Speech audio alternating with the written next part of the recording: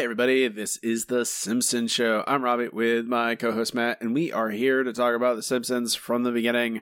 Matt, how are you? Robbie, were you aware the suicide jokes were funny? Because I wasn't. But this episode completely turned me around on them. I'm going to defend this episode, Matt. All right? Oh, okay. All right. Tell me why this episode is good, Robbie. Or at least throughout the episode. Tell me why it's good. We will. I'm not going to... I'm going to defend this episode. This is a good... I'll say this is... I accept this as Simpsons canon. We're going to get there. I think starting next season, we're going to officially start canonizing episodes, officially or not. But I will defend this episode. I'm for it, not against it. We'll get into it. Hi, guys. We are brought to you by supporters on Patreon. You can support us by going to patreon.com/The Simpsons Show. For only $2 a month, gain access to all of our bonus content, including a bunch of bonus episodes, reviews of new Simpsons episodes, reviews of King of the Hill and Rick and Morty, and even some Bob's Burgers in there. On to this week's episode, Matt. Is Moe Baby Blues, episode EABF 17, originally aired May 18th, 2003. It is the final episode of season 14. Uh-oh. That means trivia is over after today, right? You've already won, Matt. You already clinched it. Why do you don't have to... I know. Yeah, you just wanted to bring that up, didn't you? Rub it in. Rub the dirt in. Twist the knife, as they say. This is written by J. Stuart Burns, directed by Lauren McMullen. Got a 13.44 rating, good for 20th on the week.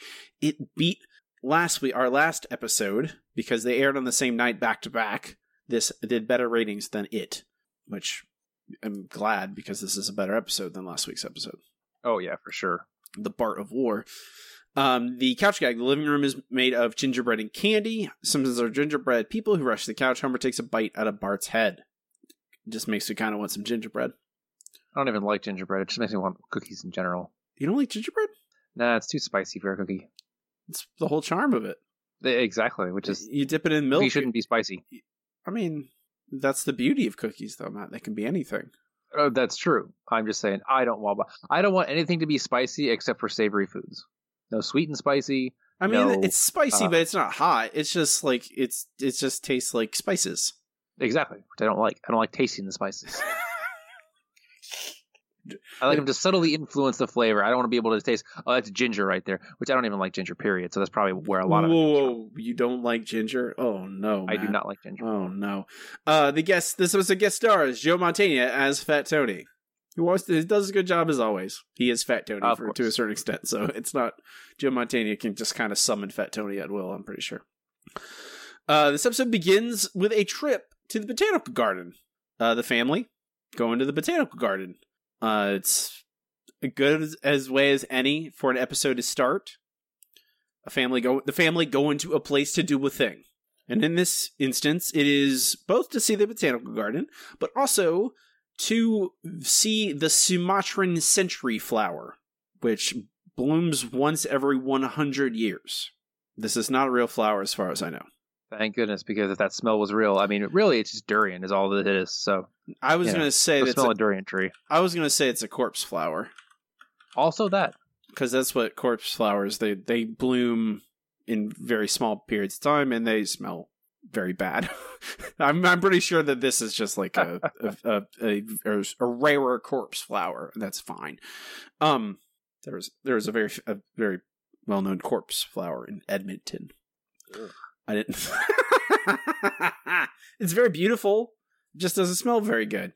But we get some jokes here about Homer not knowing how many apostles there were. He thinks there were 7, not 12.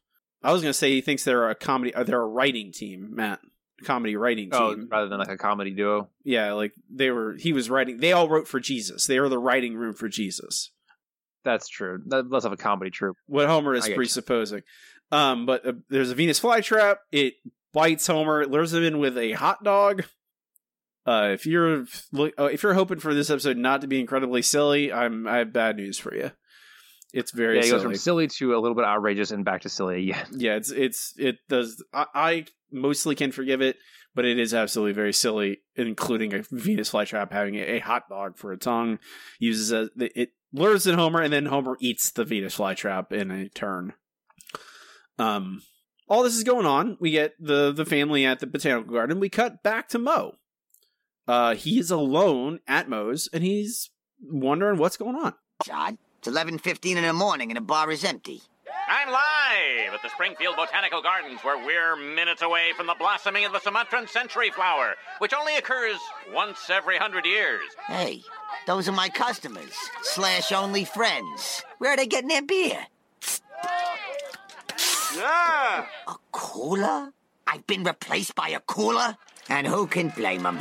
No point in moping around. Might as well join them and have a jolly old time. Oh, better set the alarm.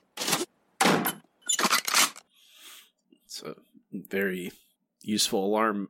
How does Moe disarm that alarm? I assume he comes in through the back. That's not a very good alarm if you just go through another door and it doesn't work. I didn't say it was a good alarm. I said it was Moe's alarm. Okay, fair enough. Moe's alarm, for those who have not watched the episode, is a shotgun pointed at the door, triggered by a rope. So don't open that door. But Moe is... I don't know. This episode doesn't play... I mean, it plays his sadness for laughs at times. But it doesn't go into too much of that... Because you made that joke at the very beginning, Matt, of this episode where you talked about, isn't suicide funny? I don't think it ever makes a joke about suicide.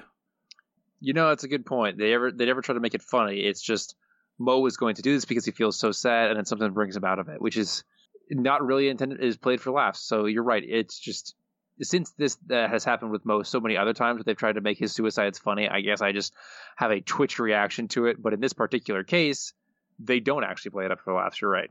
Yeah, and in this episode, don't get me wrong, this episode has a lot of dark Moe in it, and a lot of him making really terrible jokes and being a terrible person in general, because that's kind of what he is. That's what Moe, he's a scumbag, he's a dirtbag. He's not a good person necessarily, but he's our bad person.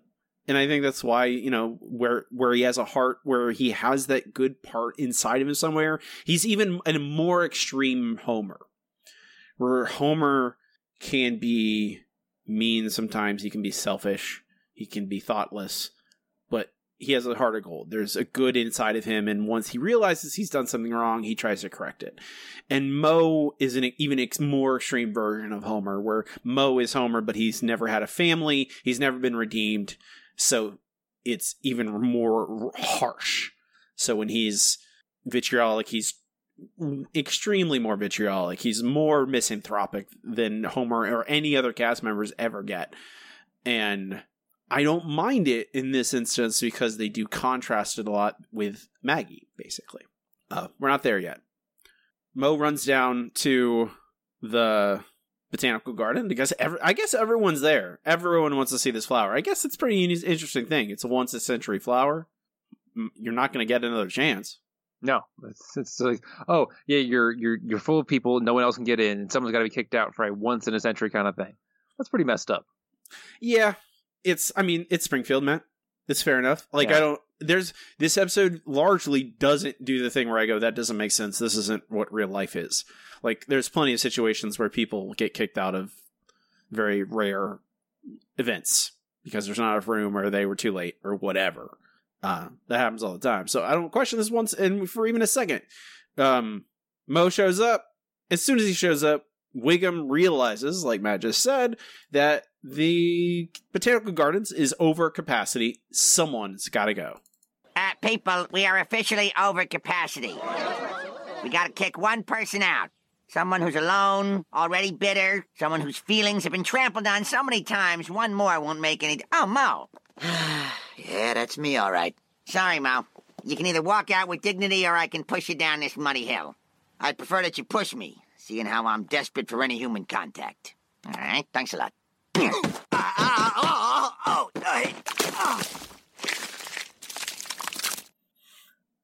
So Moe's pushed down a muddy hill.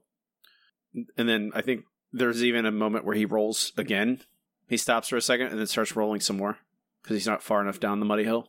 Well, if you're going to get to the bottom of Muddy Hill and you're already muddy, might as well keep rolling. I guess it's, yeah, rolling, roll. Remember that song, Matt? Limp Bizkit? Rolling, rolling, rolling. Rolling, rolling, rolling, rolling. What? That's terrible. Limp Bizkit was terrible. Yep. I listened to them all the same because I was a teenage boy in the early 2000s. everyone's there waiting for this big flower, waiting for this very special moment. Flower opens. Guess what, Matt? Smells bad. Oh my goodness. Oh my goodness. So we get a huge stink cloud that's not even smelly though. It's like acid because it kills everything it touches. Like all the other plants die. Because it smells so bad. I don't know if you know this, Robbie, but bad smells can kill you. It's another miasma. Miasma. It's very silly kind of cartoonish moment because the stench is so powerful it kills all the other plants. There's a stampede of everyone running out of the botanical gardens. They crush a lot of plants that the stink flower doesn't kill. Krusty hides in a pile of manure because it smells slightly worse. I think it just speaks to the fact that I grew up. I drove past on the way to school a cow farm every day of my childhood. That the smell of manure does nothing to me anymore. Like, it does not bother me. Nope. It's just whatever. Yeah. If you also, Matt, grew up near Ocala, if you grew up in Central Florida, Central Northern Florida, you're probably smelled a lot of cows. A lot of cows, a lot of horses. A lot of livestock in general. Yeah. Or anyone who's used to smell of livestock and manure, it's not that bad anymore. It's just kind of very earthy. Crowd runs away. Moe is very sad because of course he is. He doesn't know. He doesn't know that the flower is a terrible smell. He thinks he missed out on this once in a lifetime event. And it's another, and like, I think this episode does a good job at using our knowledge of Moe and all the sad things that have happened to him throughout his life. The very, it uses that as flavor. It doesn't necessarily call upon a specific memory of any one specific incident, but the down on his luck, perpetually alone Moe is good enough for me. I don't need to have more incidents than this one specific incident to illustrate Moe's sadness and why Moe would want to kill himself. Because we don't know that, but that's what he's on his way to do at this point. Everyone's fleeing from the botanical garden. And in doing so, they have a traffic jam because I guess the roads that are not built up near the botanical garden. Where's our civic engineer, Matt? That's a great question. It turns out Springfield doesn't have great engineers of any type. I guess that's true. I'm trying to think of one example of good, and I can't. So you're right. So there's a traffic jam. All this is happening all at the same time, and there's a traffic jam. Homer is like falling asleep at the wheel. Lisa wakes up and is like, "Hey, Dad, there's an opening. Go, go, go." So Homer steps on the gas, drives as fast as he can, and can't see that the traffic only moved ahead 100 feet or whatever, and he can't stop until it's too late. So he ends up crashing into the back of the car in front of him, and then we get a slow motion shot of Maggie in the back seat. She's in a car seat.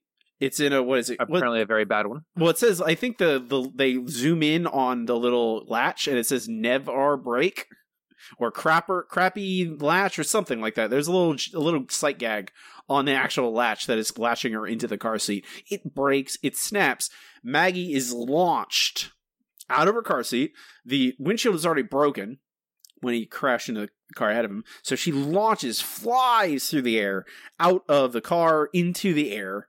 And obviously Marge and Homer and the rest of the family going crazy. They just watch their baby fly out the window. They're terrified. And that is when we cut. So we see Maggie flying through the air. Then we cut to Moe, who is about to jump off a bridge. This is it. The last call for Moe. God. God. Wow! Moe! Thank God you saved my baby! That hideous man is a hero!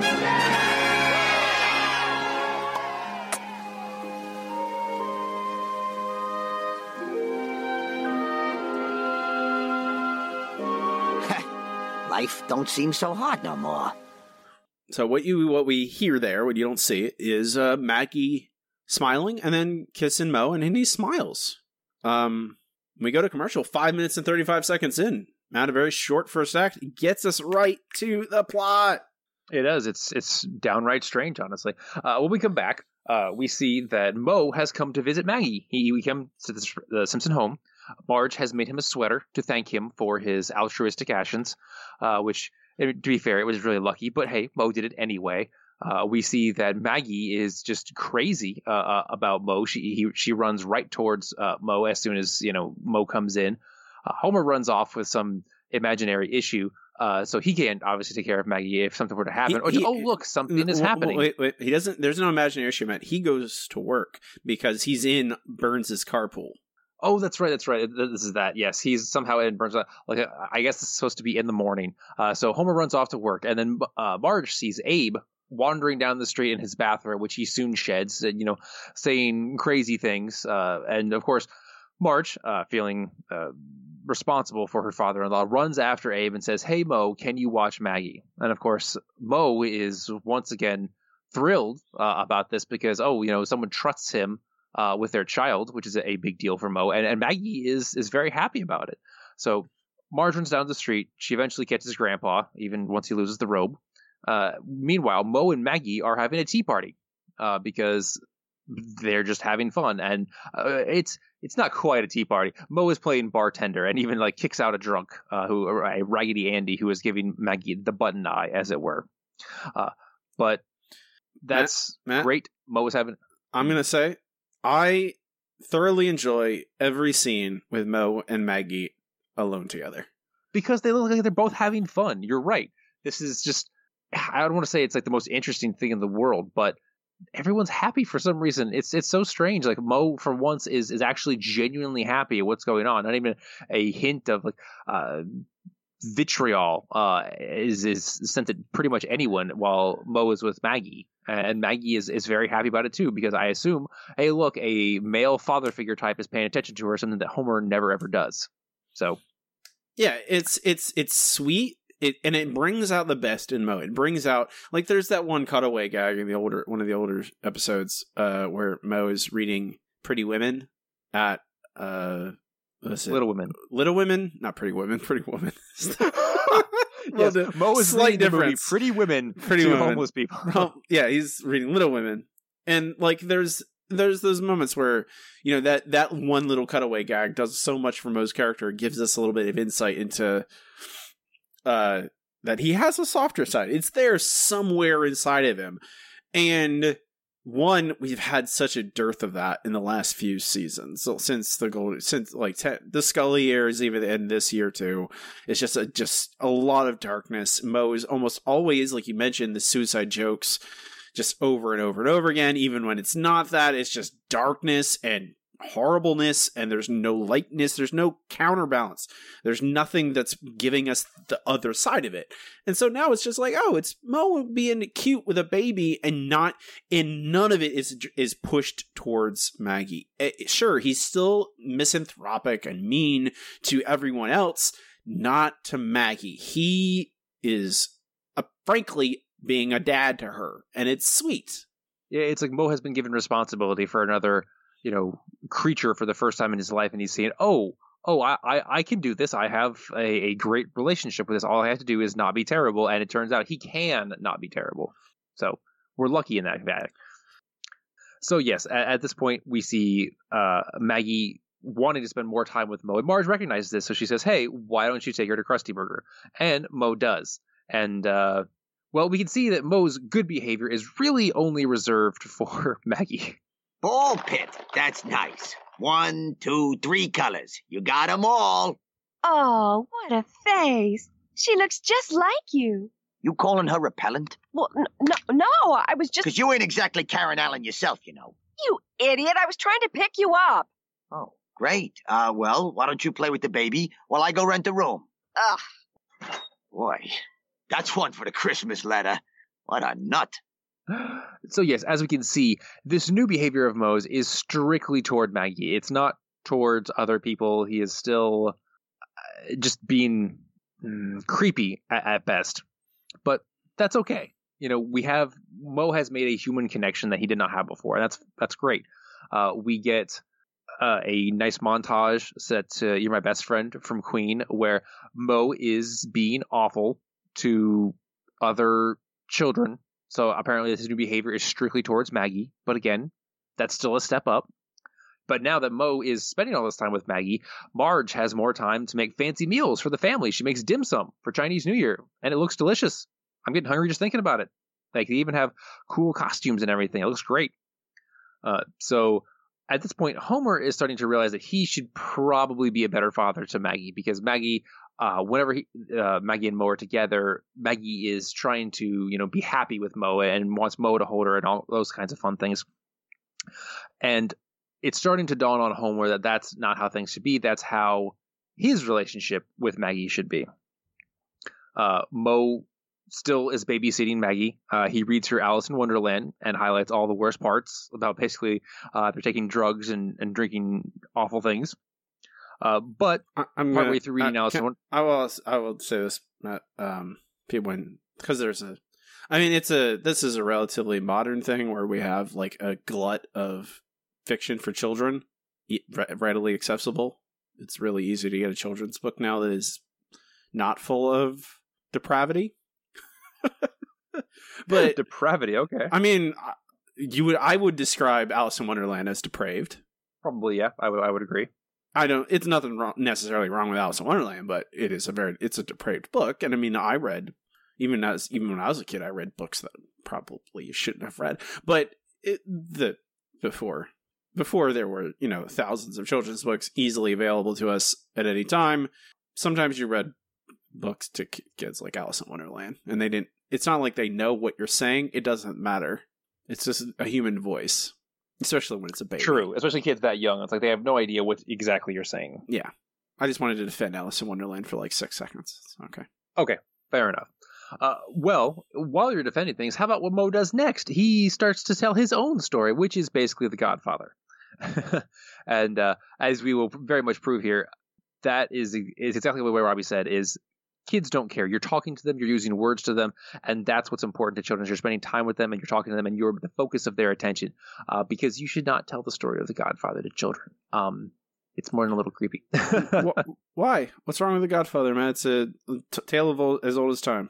Of a crime family who's big on prostitution and numbers and killing for money, and there's a power struggle for who's going to take over this neighborhood. So they try and kill the children of Michael Corleone and himself, and then it ends up that sorry, not Michael Corleone, Vito Corleone, and Vito's son has to go and kill all of them. Spoilers for The Godfather.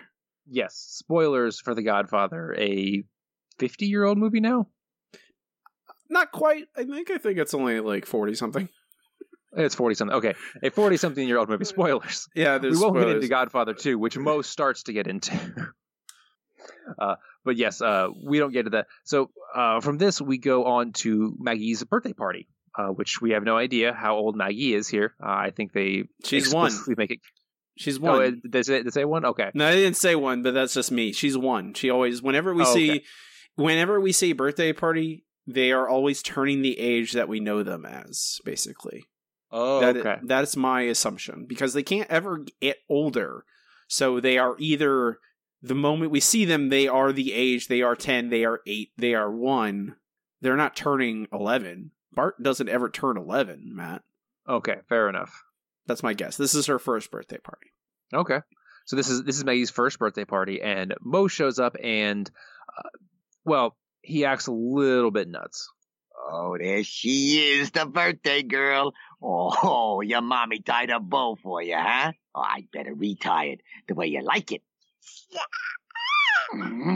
I know it don't seem like it matters, but, she hates looking like crap. Hey, Oshkosh bagosh. She don't want what you're shoveling. Mr. Moe, my son was only playing next to this girl who is not your daughter. Yeah, sure he was, Nahasa Pasa. I'm raising a pervert. Back off, Moe. Maggie wants to be with me. This is how we play. That squirmy, wormy spider squirts out of Daddy's hands. Daddy feels rejected. He's gonna eat some cake. Oh, a rattle! Thank you, Selma. Yeah, great present, Selma. Nice of you to break a 5. Get a neck, Frankenstein. Hey, open my present. Open my present. It's Uncle Moe's play tavern with classic drunk Barney. Look, even the little toilet is broken. I don't know if toy drunkards are an appropriate gift for a baby. Sure they are. They even talk. Look. I peed my pants! I recorded that for private use. So, yes, as we can see, Moe is very defensive of Maggie, to the point where it's a little extreme, and he is alienating other children. Also, I don't really see much of an issue with a 1-year-old having a little toy bar playset, because they have no idea what those people are. They don't know what they're doing with them. They don't know why it's inappropriate. Maybe if they were like 4 or 5 and starting to learn what inebriation is and those sorts of things, maybe. But a 1-year-old has no clue. The 1-year-old says, "This looks like a person, and I'm going to smash them together." That's the extent of a 1-year-old's ability to enjoy a toy like that. Yeah, they're not really taking much in, except for like, this is a thing I can pick up and move it around. Exactly. So I personally laughed I laughed at when the Homer figure says, "I peed my pants." I'm honestly impressed by Moe's crafting abilities. I know, right? Like, the fact that he made those, first of all, is amazing because they look really well done. And second of all, the fact that he made them talk, that's incredible. Like, that's hard to do today. Like, you'd have to whip something up, and to do that, almost 20 years ago, that's downright makerish. Yeah. And I'm like, I think that this episode does a really good job of giving everyone reasonable motivation. Like, Moe is attached to Maggie because she basically saved her. She saved his life, and he saved hers. That's like, it's a very simple kind of execution of an idea it's been done a lot, but they do it well. They make it so that, well, of course Moe's protective of Maggie. Of course Moe is going to be even rude to other people, even to Marge herself, to other children. He's rude to them in general, but now he has become that very overprotective father figure. And as much as you want to go, "Oh, that's mean. Why is he being so mean to the other little baby?" When you paint him as, "Oh, well, he's basically her dad now," you suddenly get, and the fact that he's never even, like, I guess he has a cat. We have confirmed that Moe has a cat. Shut up, I'm asking her. That's true. But other than that, like, he's never taken care of a human before, so of course he's overprotective. At the same time, Marge and Homer are being reasonable. It is their child, and certainly Homer in particular doesn't give Maggie the attention she should get, but Marge generally does, even if maybe sometimes she does it poorly or because of her own, how she has mothered and how she has learned to mother. Maybe sometimes she makes mistakes with Maggie, but it's not that she does it poorly or anything. Like, I don't necessarily go, "Oh, Moe's the bad guy here," but I also don't go, "Oh, Marge and Homer are the bad guy." And generally, I would say The Simpsons are better when they just pick an antagonist of an episode. But in this case, they do a really good job of keeping it ambiguous and it working, which is not a thing I would expect from a season 14 Simpsons episode after watching the entirety of season 14. No, this is must have been something they've been saving the entire season. Let's go out on something really good. Because like you said, all the characters have believable motivations and no one is the bad guy. Everyone just wants something from their perspective, and there's conflict because that's just the way it goes.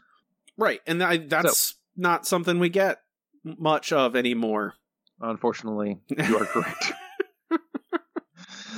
So, yes, at this point, the family goes to bed. Homer and Marge start talking about how Moe is overstepping his bounds, but they're interrupted by a cry from Maggie over the baby monitor. And they're arguing over who's going to go take care of it when Moe pops in to say, "Oh, he's got this." And of course, they are freaked out because why is Moe there in the middle of the night? Oh, it turns out he has his own baby monitor, which is more than a little bit creepy. But that's okay. That's okay because Homer... I was going to say, this is the thing. This is like here. This is where Moe crosses the line. And it clearly is, oh, this is too much, right? You and I both, right. Anyone watching clearly goes, this is overstepping his boundaries. But that they need that moment. They need something that disrupts this this new status quo that they have created, right? And it's, oh, well, Moe, natural. It feels natural for Moe to be that character that oversteps his boundaries when he's found something that engages him. When he gets the human contact, finally, he's like, okay, clearly as he's overstepped his boundaries, and it doesn't feel, it's the thing where I clearly recognize that Moe has overstepped the boundaries that he should. But I don't get angry at Moe over this. I mostly am just sad for him. It's true, because Moe, like you said, Moe has found the first real human connection he's ever had in his life, as far as we know, because we've seen his relationship with family is not great. And when you get something like that, it's a very powerful narcotic. And it's very obvious why Moe feels the way he does, and why he oversteps these bounds, because basically it's a dopamine rush that he wants to get. And so his motivation makes complete and utter sense, but it's obviously something that we all as humans struggle with. So, it's reasonable, and the characters feel believable, and it's just a bad situation all around, because if Moe had better relationships with other people, then he wouldn't be so overinvested in this one relationship. And that's surprisingly good. It's not the kind of thing we expect from The Simpsons anymore. Even in Golden Years episodes, it was rarely like this. Like, there was oftentimes a clear antagonist, where in this case there's no antagonist, there's just poor circumstance. But the important thing is that Moe has overstepped that bound, and because of that, Homer kicks him out and says no more being with Maggie ever, which of course crushes Moe as we go to commercial. So clear conflict, clear drama as we move into the third act, 14 minutes and 19 seconds in. So we get a little bit of Moe just struggling in his life without Maggie. And this is the thing I actually want to applaud the most in this episode, Matt, because they don't make more suicide jokes here. That's true. Moe is just unhappy. He's just sad. And that's okay. And throughout the entire show, throughout the entire series up to this point, for 14 seasons, there's not a lot of moments where they just let characters be sad and give them the time and just let them be sad. And especially in season 14, where we can't have any time to breathe to do anything for more than 6 seconds. We have to move if we're stopping for anything.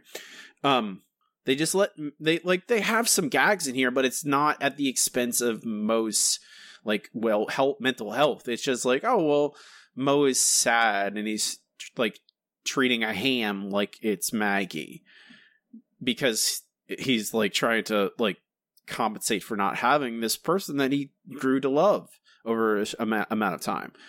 And it's just sad, and and it's perfectly okay that it's just that.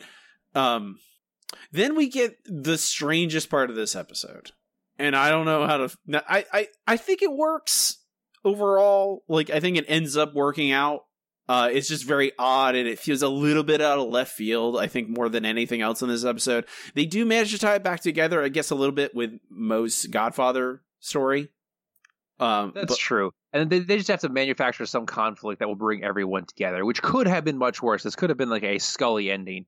Right. And that's the thing. It could have been completely nonsensical, but I think it does, and I think it is my biggest, my lowest point for this episode. My biggest critique is this just comes out of nowhere, it seems. But I think they do enough to tie it in early on especially with Moe's Godfather story. And so it works out. I think it could feel a little bit natural, but that's okay. I think I'm more forgiving at this point because I am so deprived of decent Simpsons. So Maggie is now home with Marge and Homer. Moe is back in his apartment. They're separated. Maggie is alone in a room, and she overhears the Springfield mob talking right outside her window. And talking about they want to kill the Castellanettas. Which, come on, guys. I know. I thought that was a pretty good joke, honestly.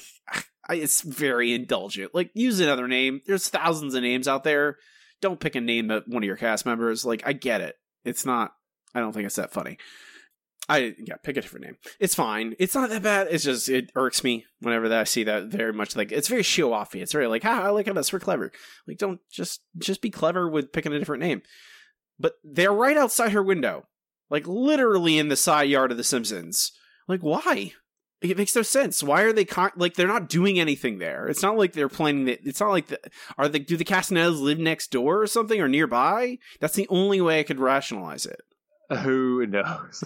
Exactly. And it's just like, it's very clearly like, oh, they are here to create more conflict and to give the characters something to pursue together.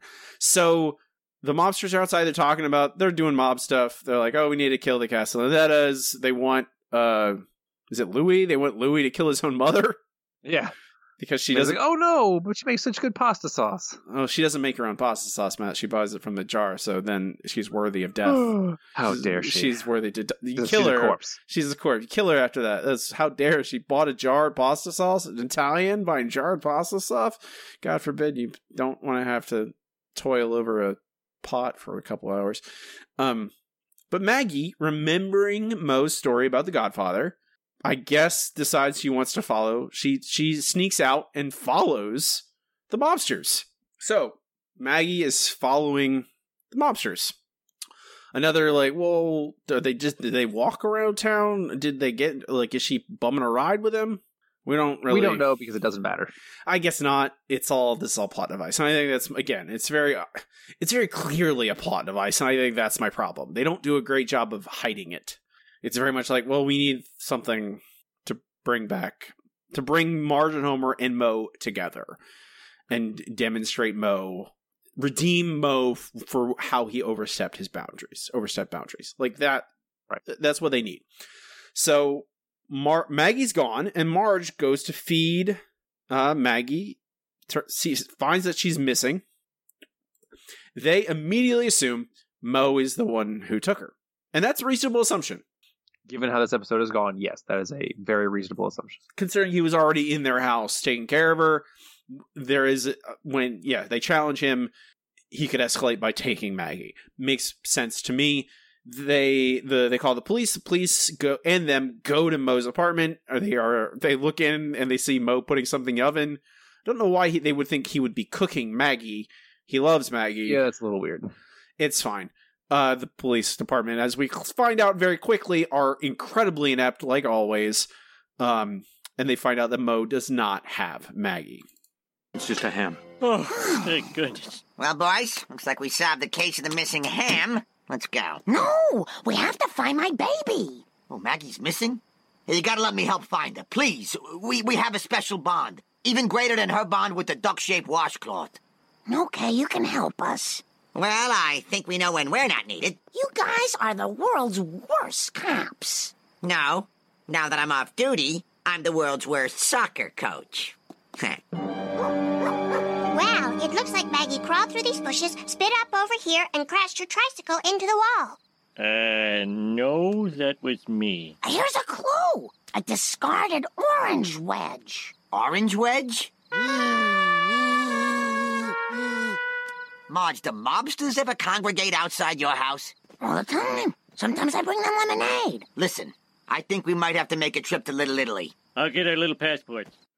Our little passports. I like that line, Matt. I'm gonna admit, I like that line. I did giggle too. I like that. There's multiple in this episode that are just like little throwaway gags that work well enough for me. I think because most of this episode is reasonable and heartfelt, that I can forgive some of the sillier things, even some of the darker jokes that I don't think land very well. So they go to Little Italy. They need to find Maggie. Then we cut to a vignette of mobsters. We have it's a Godfather. It's the Godfather. We cut to the Godfather, I guess, is what happens, because we get the Springfield mob meeting with other mobsters. We don't know who they are. We've never seen them before, and we never will again. Not important. They're having a meeting. It's clashes of power between the two groups, and Fat Tony and the guys all spill wine on themselves so they can go to the bathroom, so they can grab the guns they've stashed there. Of course. Of course. So, but while they're doing that, Maggie walks in on there, and right in the middle of this confrontation, as Fat Tony and his guys pull their guns, the other mobsters pull their guns, so there's a big showdown between all these guys. They all have guns. Maggie is caught right in the middle. Just as this is happening, Marge, Homer, and Moe show up and don't know what to do, and we get Moe coming in, saving the day, and the ending of the episode. Maggie's right in the middle of that Italian-American-Mexican standoff. Oh my God, I gotta save her. No, you got a family. I'm the guy with nothing and no one. No, don't try to stop me. We're not. Your sleeve got caught on that tree. Here, let me unhook you. Up you go. Yeah, thanks.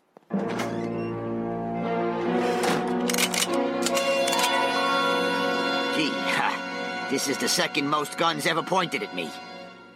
You know, a couple of weeks ago, I wouldn't have minded if you shot me. But all that's changed because of this little girl here. Look at her. Ain't she a doll?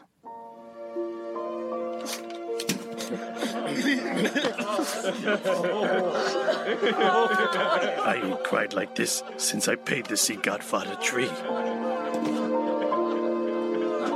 Here's your baby back. Thanks, Mo. I'm sorry we thought you were a baby napper. Or worse, am I right? Hey, the important thing is little Maggie is safe. Well, I gotta get home. There might be a telemarketer calling or something. I'll see you when you're old enough to drink, okay, Magpie?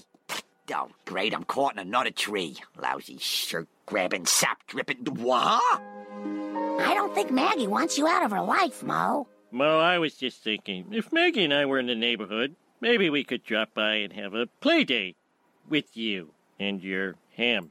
We'd like that, Homer. And then we cut to a montage of Homer with the ham. Yes, because, with more Queen playing. I like, perfect. That's great. It's like the Moe going in because he feels that, like, it perfectly represents what the episode is telling us, that Moe's life prior to Maggie was meaningless and empty. And now that Maggie is a part of his life, it has meaning again. And therefore, he will go in and grab her, risk getting shot, killed, because she's in danger. And if she gets killed as well, there's no difference to him. Perfect illustration. And we get a little monologue. We get cute Maggie, which is always helpful. Very nice. And yeah, look at that cute baby. Mobsters aren't going to kill some baby. Mobsters are honorable criminals, right? Oh, of course. Mobsters never hurt children, ever. Never. Never, Matt. They would never do that. Ever. Oh, boy. What do you mean, boy? Are you trying to tell me that the reality is not like all those movies I've watched? I might be trying to tell you that, yeah. Oh, okay. I really enjoy this episode. It is better the more I think about it, honestly. At first I was just like, Moe being crabby, suicide jokes, yeah. But the more I realize that, hey, it's not that bad. They actually makes sense. There's a logical progression. There's no weirdness. There's no crazy third act. They get right to the plot fairly quickly. It's a lot better than I thought. One, here, I'm going to applaud. One, it gets right to the plot and the story. There is no inciting incident to inciting incident to inciting incident. There is one inciting incident. It is the botanical garden. And then there's a story that we are in for the rest of this episode. Even with this weird this sauntering into the mobsters, they do foreshadow a little bit with the Godfather stuff, which is helpful. It's there. It's a little bit strange, but I can forgive it because at the root of it, at the core of it, is this Moe story, is his arc, and it illustrates him. It makes us appreciate him more because it ties us to Maggie, who's this like little cute baby who can do no wrong, who is probably the actually best person on the show in Springfield. Maggie is probably the only like true innocent left. I think so. Like everyone else is makes sense. Little shades of gray. And Moe is generally very unlikable and like thoroughly misanthropic, but when you see him react and take care of Maggie in this way and sacrifice so much for her, it makes you appreciate him more. And that is what the best supporting character episodes do, Matt. They make me like those characters more, and it carries through into the other episodes where maybe they're not a supporting where they're not even like a supporting character. They're like a cameo. Moe shows up for one scene and says a thing. But I remember this episode. I go, oh, Moe. There's a heart in there somewhere. He's a good guy somewhere deep down inside. Deep down inside. Deep down. It's very far. It's very deep, but it's there. I like this episode a lot. It's again, I don't know what, like, they can do it, Matt. That's the thing. This is the thing that drives me crazy. They know what they're doing. For some reason, it just doesn't want to. Why don't do this for all the episodes, guys? Hey, not just this one. Do it. Just do this, but 20 times. That's probably there's the rub. Yeah. Doing that 20 times maybe might be challenging. Be a bit tough. Might be tough. We'll rank it at the end of the show. Don't have to fix this one, Matt. You don't even have to ask me. Cut you off. Yay! Yes, exactly. Yay! It's nice when we get those. We can move on to our next segment. Once I find the clip. It is time for Comments on the News Group. Okay, here we are. Alt.nerd.obsessive. Comments News Group is where I look through the NoHomers.net forum the week after the episode debuted to see what people thought of the episode at the time. They love this one, Matt. A stopped clock is right twice a day. You're right though. You're right. They 64% gave this a perfect score, which is I think the highest percentage they've seen so far. And then almost 22% gave this a 4 out of 5. So that's combined. It's like almost 85%, over 85% gave this 4 or 5 out of 5. So everything else, and then like there's only like 5%, less than 5% that gives this a 2 or 1 out of 5. I don't know what those people are thinking. Maybe they just don't like Moe. It's very possible. They just don't like Moe. Or maybe they don't like Maggie, and then they're true monsters. That might explain things even better. Whoa. They don't like Maggie? What's wrong with you? Are you okay? Right? You don't like Maggie. Some reviews, they're all very, very glowing. First one, wow, 5 out of 5. It's my favorite Moe episode now. Very good. It was actually funny with no lame lines. He had a good connection with Maggie. Next, we'll review. Wonderful episode. It had the classic feel that a lot of people on this board crave. Since I myself have an Italian heritage, thought the Godfather Mafia stuff was great. Another 5 out of 5. I do want to add, I didn't call it out, that Marge line with the Italian American Mexican standoff. Thought that was really good. Next review. I have a feeling classic Simpsons lovers will love this episode. This one did have genuine emotion throughout. Anyone who had been whining about Moe's characterization this year better be satisfied here, because he was incredibly funny by this character's own merits. The whole Godfather undertone of the episode was very well done. So many great lines and sweet moments. Overall, just so enjoyable. 5 out of 5. And then finally, another good episode. The highlight for me was the spectacular animation. I give it a B or maybe even a B+. Good season finale. Everyone liked it. I think for a good reason. Hey. Imagine watching The Bard of War and then watching this, because that's what happened. It was back. Being like, are these even the same show? I'm gonna hate to break this to you, Matt. I read a couple reviews in here where they think Bard of War is better. Well, they're just not smart people then. It's possible. Maybe they just want something incredibly different from their Simpsons. Maybe. That's it. Glowing. Everyone liked it. We can move on to our next segment. It's time for the listener question of the week. Let's try one more number. Yellow. KBBL is gonna give me something stupid. The hot dog. We have a wiener. Yellow. Our listener question of the week this week is, what is your favorite Kirk Van Houten quote? Tons of great ones. Lots of Milhouse Divided quotes in here. So if you heard one you answered, I probably saw it like 5 times, so I'm not going to include all of them, but lots of Milhouse Divided representation. First from Jenny at Hippie200. Milhouse giving back his soul. I've got work tomorrow. Nah. It's a very good one. From Jess at Jess D240. It's dignity. Gah. Don't you even know dignity when you see it? From Steven at ST Redhead. Sorry we're late, but Luann had to put it on her face. She doesn't want anyone to know she's got no eyebrows. What? You don't. Don't tell people that, Kirk, you idiot. Yeah. You don't tell your wife's makeup secrets. You're lucky you know them at all. That's true. Especially Kurt. He would be. It's Kirk. Matt, I'm sure they would not enjoy it. Matt, Kirk. K at the end, not Kurt. Kirk. Whatever. You typed in Kurt the other day. All right. I'm gonna say it here. You typed in Kurt the other day in our notes. Fine. It's Kirk. I don't care. Like Captain. He is not worth my mental efforts. Oh, come on. He's sad. Exactly. Pathetic. Pity does not get you into my mental faculty. Kirk doesn't understand that. He thinks pity will get him everywhere. James at James_Warwick. I, for one, like to see the cafeteria menus in advance so parents can adjust their dinner menus accordingly. I don't like the idea of Milhouse having 2 spaghetti meals in one day. From Treehouse of Horror 6. It's a very good pull. It's a good quote. It is. It's when you don't even realize it's Kirk, honestly. You're just like, somebody said that, right? Well, Milhouse. This is his kid. He doesn't want Milhouse to have 2 spaghetti twice in one day for whatever. I mean, that's a lot of carbs. I guess that's fair. You don't want to give him too much carbs in one day. Probably get some yeah, well, I would just, get some vegetables in there. Spaghetti. Right. Yeah.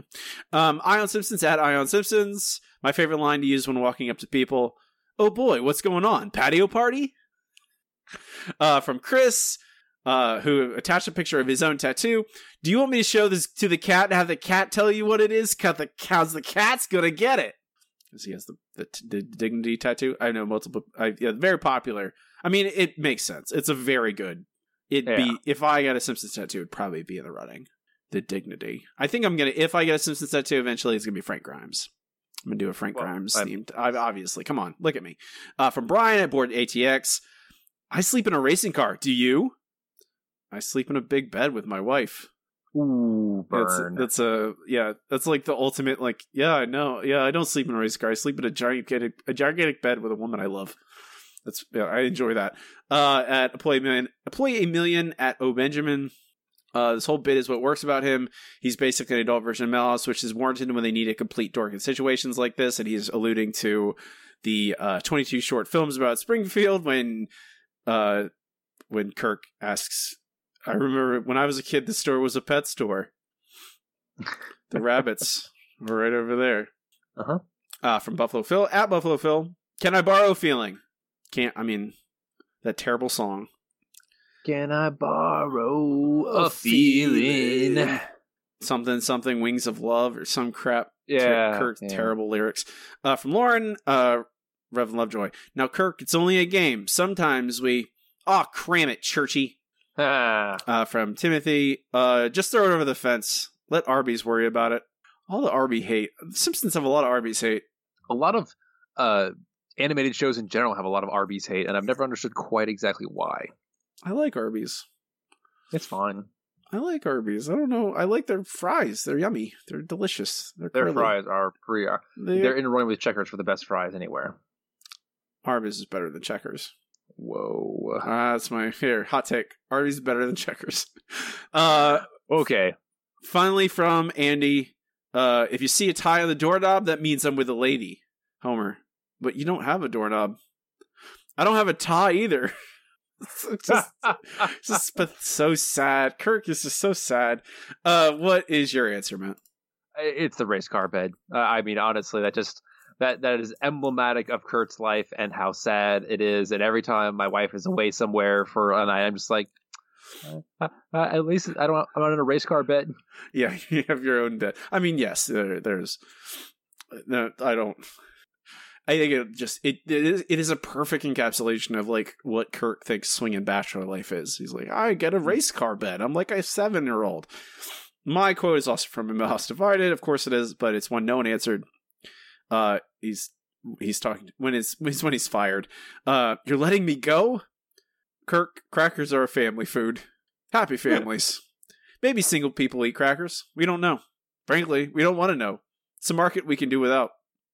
So that's it after 20 years? So long? Good luck? I don't recall saying good luck. It's just the cold terribleness of it. Poor Kirk, he just gets fired and doesn't even get wished good luck. Just get out of here because you got divorced, you get fired too. So terrible. But great. Yeah. It's Kirk. Although I don't think anyone has ever succeeded when they've said, that's a market we can do without. Okay, good luck. It's a different time back then, Matt. I guess so.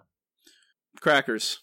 I mean, to be fair, I believe they blame Kirk for the fall of his cracker That's company. true. That happened, but I feel like before he got divorced. It did, but they say his mismanagement had the cracker company tumble in success. But maybe it's not Kirk's fault. Maybe he's just trying to mitigate decisions made by above him. Like this guy is saying, we don't need that market. Because quite frankly, single people eat a lot of crackers. That's true. Like, I don't have to... Sometimes that's the entirety of dinner. When I was single, crackers were a meal. It's like crackers, you buy a box of crackers, and you buy, like, the little tiny cheeses. The little tiny squares. The cheese. Party cheese. That's dinner. There. I don't need to cook. I can just lay in my butt and, like, watch bad television and eat a cracker and some cheese and feel miserable an hour later. Sounds great. Great night. Next week's question is, what is your favorite Springfield attraction? The Botanical Garden? The Tire Fire? Santa's Village? I don't pick anything from any episode. I don't care. You guys you think outside the box, you do a good job of it. You can find this question on our social media. It's on Twitter at Simpson Show Pod. You can find it on our Patreon. So you can go there. You can answer a question. You do not have to be a supporter to answer it or see it. You can also email us with your answer, simpsonshowpod@gmail.com. Next up, Matt, it is time for your favorite segment. Not mine, unfortunately. You're just saying things you're behind. Well, yeah, Matt. Yeah, exactly. You're right. Yes. 100%. Yeah, I'm behind. I've lost. It's over. It's already over, but we're just continuing the charade. It is time for the No Google Trivia Challenge. I am too smart. I am too smart. S-M-R-T. I mean S-M-A-R-R-T. It's the No Google Trivia Challenge, or the part of the show where Matt and I each challenge each other with 3 favorite questions. One easy, one medium, one hard. Matt has a lead on me and has clinched the season already. It's like week 17 of the NFL where I'm not playing for anything. There's not even a draft pick. Like, I don't get anything for, doing better here at the end. So We're just doing it for funsies. And I didn't make today's extra hard. Just thanks, Matt. Oh, so now I can try and get tantalizingly close. Is that what you're saying to me? Nope. It was sarcasm. I made it extra hard, so you can just feel the full depth of your failure. All right, you ready for an easy question? I'm ready. These are all from Pygmalion. Oh, recent. Okay. Your easy question: what does Moe win at the Duff Beer Festival? A calendar with his face on it. I mean, what? Literally, what he gets to be on the calendar. Well, okay. I'm not asking what the prize is. I'm like, what does he participate in that he ends up winning? Was he participate? Oh, what was the actual competition? It's a bartending competition. Okay. I was going for beer tender contest, but sure, I'll give it. Beer tender. My bad. Beer tender. That's what the verbiage they use. They call it a beer tender. I know. Give me a question. Let's get this over with. Your easy question. In Lisa's Pony, where does Homer get a second job? Be at the Quickie Mart. You're correct. Your medium question, Matt. What is the name of the soap opera Moe joins? It Never Ends.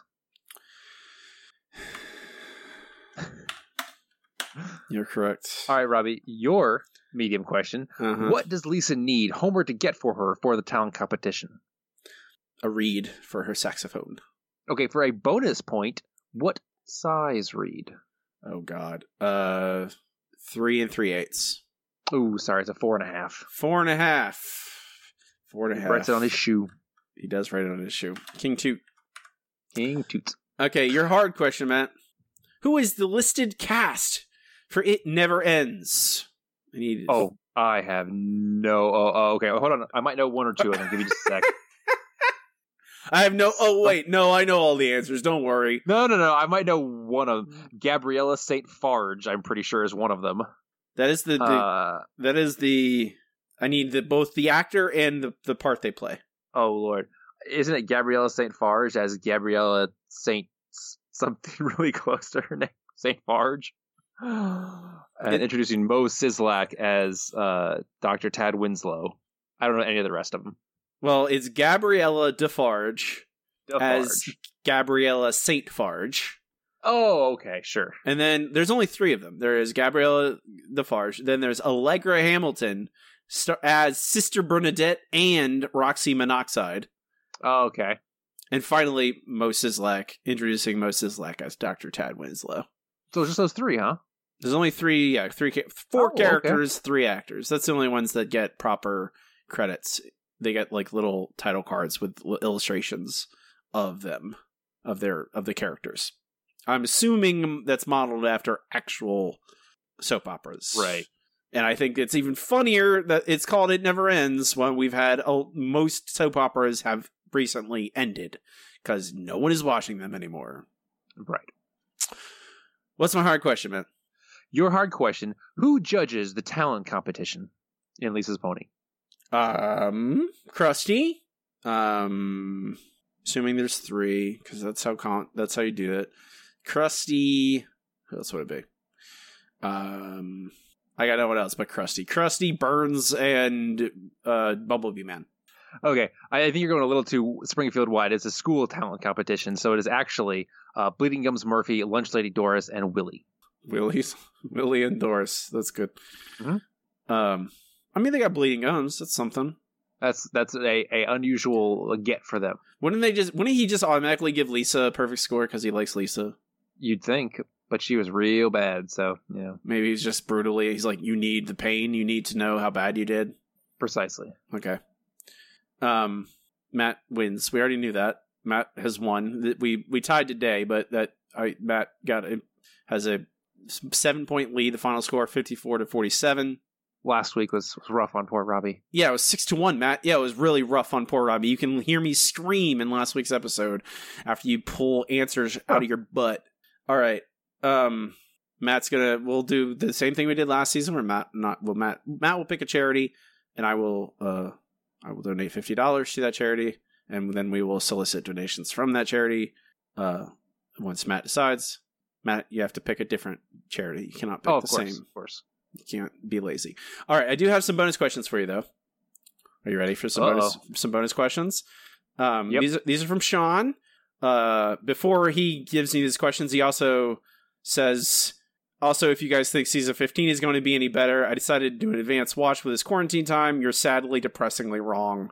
Yeah. In fact, the episode where Mona Simpson comes back made me shut my computer down for the rest of the night. May God have mercy on your souls. Cool. All right, fair enough. Yeah, great. Look really great. That makes me feel real great about going to watch season 15. These are trivia questions from Break My Wife, Please. Oh, dear. Your favorite episode, Matt. You loved Break My Wife, Please, right? I mean, you can just say no. It's very bad. It's okay. You can just say no. That's a terrible episode. I hated it. Number 1. In his conversation with Milhouse at the aquarium, what type of shark did Bart say he would be? I believe it's a nurse shark. What type of shark did Bart say he would be? Oh, Bart. No, Milhouse says nurse shark. Tiger shark? That is correct. At the hospital, Marge called Moe to see if Homer was there because she needed his insurance card. What time was it? 11 a.m. Wow. What? Wow. You got it. I don't know. That's when he gets the brew shakes. You remember. I don't know how. Okay. Number 3. What are the 2 movies Homer was watching at the video store? It's not Monkey Trauma Center. It's something involving a chimp and something that's basically Steel Magnolias. I don't remember the names. Buttercups of Autumn. That was the one, yep. And Editor and Chimp. Editor and Chimp, that was it. Your next question. What was the name of the cell phone company Lindsay Nagle claimed to work for? Oh, OmniTouch? Veriqual Cellular. Oh, yeah, OmniTouch was the one in the Lisa episode. Make room for Lisa, yeah. Yeah. Number 5. We see 10 items plugged into Homer's car's cigarette lighter. Name 7. Okay, there's the deep fryer. There is the TV. There is the karaoke station, I guess you could call it. They're called karaoke machines, Matt. Karaoke machine, yeah. There is, I want to say, snow cones or froyo or ice cream machine of some type. There is I want to say a hot plate / oven. That's all I got. We have fog machine, snow cone maker, coffee maker, TV, speaker, DVD player, light bright, a deep fryer, a karaoke machine, and finally a fax machine are all 10 items. The fax machine, that's right. That's how he tries to get help, of course. Number 6, how did Skinner and Krabappel spend their time while stuck in traffic? They practice a standardized test. Correct. He proctors, she takes the test. Yes. A teacher assessment. Yes, technically correct, Matt, the best kind of correct. Exactly. And Sean also notes at the end, also wanted to note that this was the second episode in 3 weeks to end a Marge and Homer quarrel by bringing in a musical guest star to create a song for them. Wow, yeah. Woo! Sean also says thanks to us for keeping everyone sane during the quarantine, and I thank you guys for listening. We appreciate everyone who is taking this terrible ride along with us. So Matt has won trivia once again, unsurprisingly. This is like it's the David and Goliath story, except Goliath always wins. Aw, not always. You won before. You mean the one time? Yeah. Yeah, exactly. Yeah, one time. Exactly. All right, we can move on to our final segment. The segment in every single episode with is time for Best Episode Ever. Best Episode Ever. Best Episode Ever is the part of the show where Matt and I rank the episodes categorically as we watch them chronologically, eventually compiling a list of every episode ever and how good they are. So, Matt, where's this go? Okay. This is not going in our bottom 20 because, quite frankly, it's actually pretty good. Honestly, it's probably going above not even our bottom 50, I would think. I think this is the best episode of season 14.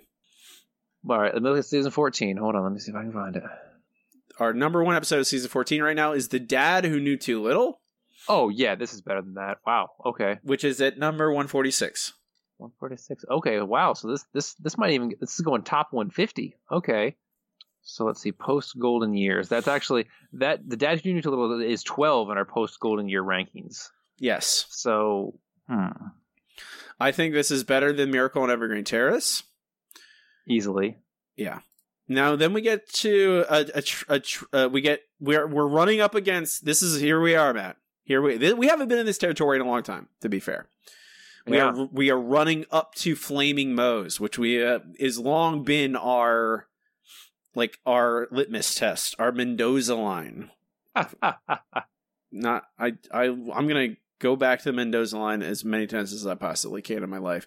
Mm-hmm.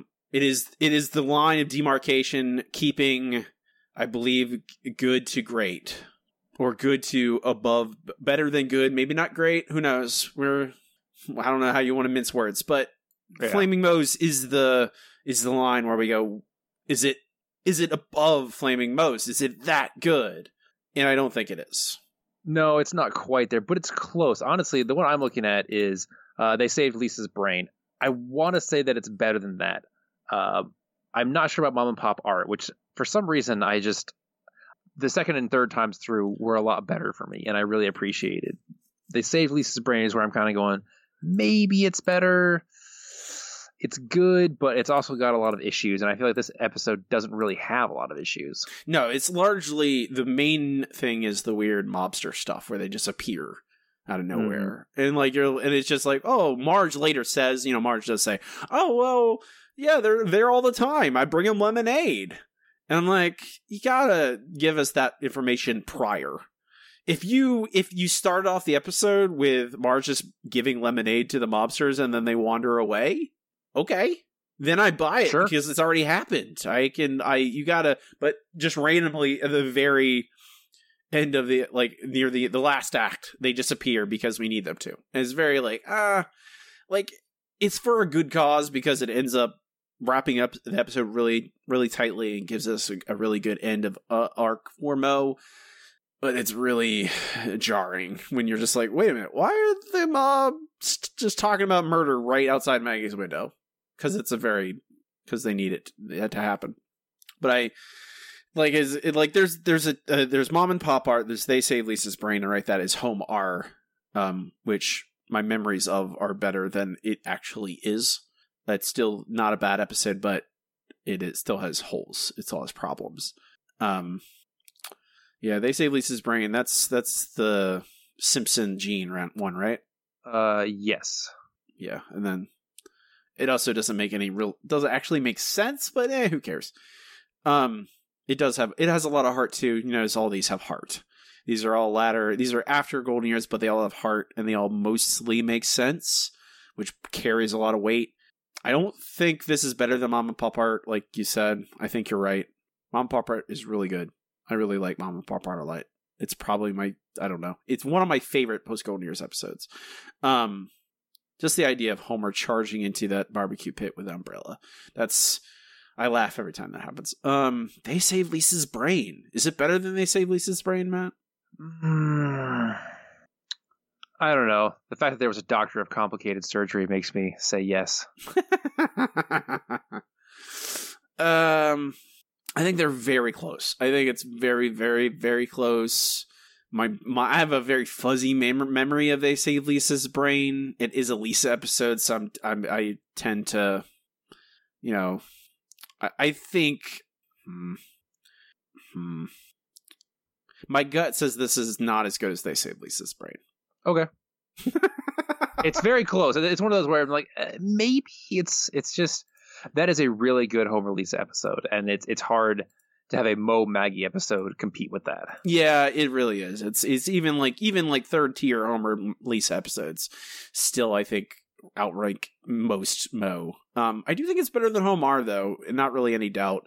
Homar is like good, but when you rewatch it, you're like, oh, there's all these problems. It does a lot of hand waving, which, to be fair, this episode does as well. But Moe Baby Blues, our highest ranked season 14 episode, now at number 144 on our list, right above Homar, right below They Save Lisa's Brain. Wasn't expecting this from this episode, which I'm very happy about.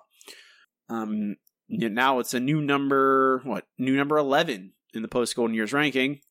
Our number one episode is still Homer's Enemy. Our last place episode is still The Strong Arms of Them All. That's a strong last place episode. Might never get replaced, but we'll find out. You never know. This season has turned out worse than we thought, so we'll see next week. Well, yeah, we get Mona. The Mona returns in the second episode of season 15. So, we'll see what we get. The first episode of season 15. Our next episode next week is Treehouse of Horror. Let's see, 14. So this is Reaper Madness, where Homer is the Grim Reaper. We get Frankenstein, where we get Frank Sr. Oh yeah. And then we get the Stop the World I Want to Goof Off, which is the Bart and Milhouse stopwatch that stops the time. Oh yeah, that one's pretty good. Yeah, oh god, season 15 has the fat and the furriest. Oof. And we get Jerry Lewis. So we have Jerry Lewis in this episode, so that should be fun. Not really. I'm at this point I'm very hesitant until we get to the movie, because I know after the movie it gets better broadly. I don't know about necessarily all the time, not individual episodes, but overall in a general sense it's better. But next week more Treehouse of Horror. We'll talk to we'll watch along with us. We can listen in, see how we think about our Treehouse of Horror rankings if anything changes. I haven't watched this Treehouse. I think I've watched this one relatively recently, because I remember the Frankenstein thing pretty good. I was watching it for some reason, probably just for Halloween. This list is on our website. It's thesimpsonshow.com. Our website has links to everything. Our Twitter, our RSS feed, our Patreon. If you want to help out the show, give us a couple bucks a month. We'd really appreciate it. Helps pay for hosting, helps keep the lights on, and you get a bunch of bonus podcasts that go along with it if you like. You can find me online on Twitter at Robbie Dorman. My website is robbiedorman.com. It includes links to all my stuff, my other podcasts, and my books, my horror novels. There are 4 of them: Conquest, Truth, Underneath, and now The Split Circle. The Split Circle is a story of an exiled American trapped in a small Eastern European town, must investigate a soccer death cult before he is trapped inside the Split Circle. Go check it out on Amazon. You can read for free with Kindle Unlimited. Matt does not participate in social media. You will not find him. That's true. During these trying times, we all need things that make us feel better. Do you know what makes everyone feel better? Do you, Robbie? Stroopwafel? Those do help, yes. But I was going to say kittens. If you want to see some incredibly cute kittens, just follow my wife's kitten account, Kitten Interns, KITTINTERNS, on Instagram to see the cutest kittens you will ever see. They are so floofy, and all they want to do is look at you with sad eyes. They are cute cats. I can verify, corroborate. Cute kittens, very cute. They do help the jury existential crisis I face every day. Exactly. They make everything better. Everything better. With that, I'm Robbie. And I'm Matt. And keep watching this episode. Shh.